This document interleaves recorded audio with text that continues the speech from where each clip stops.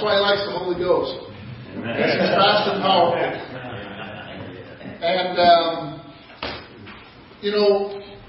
he was part of this church. Actually, when he was part of this church, when he was a boy, under your father, Harvey. I remember.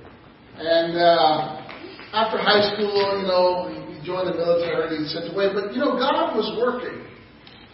And God brought him back to the Palm Island area. And God brought him to BCF. And then when we started our youth group, I started our youth group in 2008. And we were looking to turn it over to someone. So Pastor Tony, he would come straight from work. And sometimes he would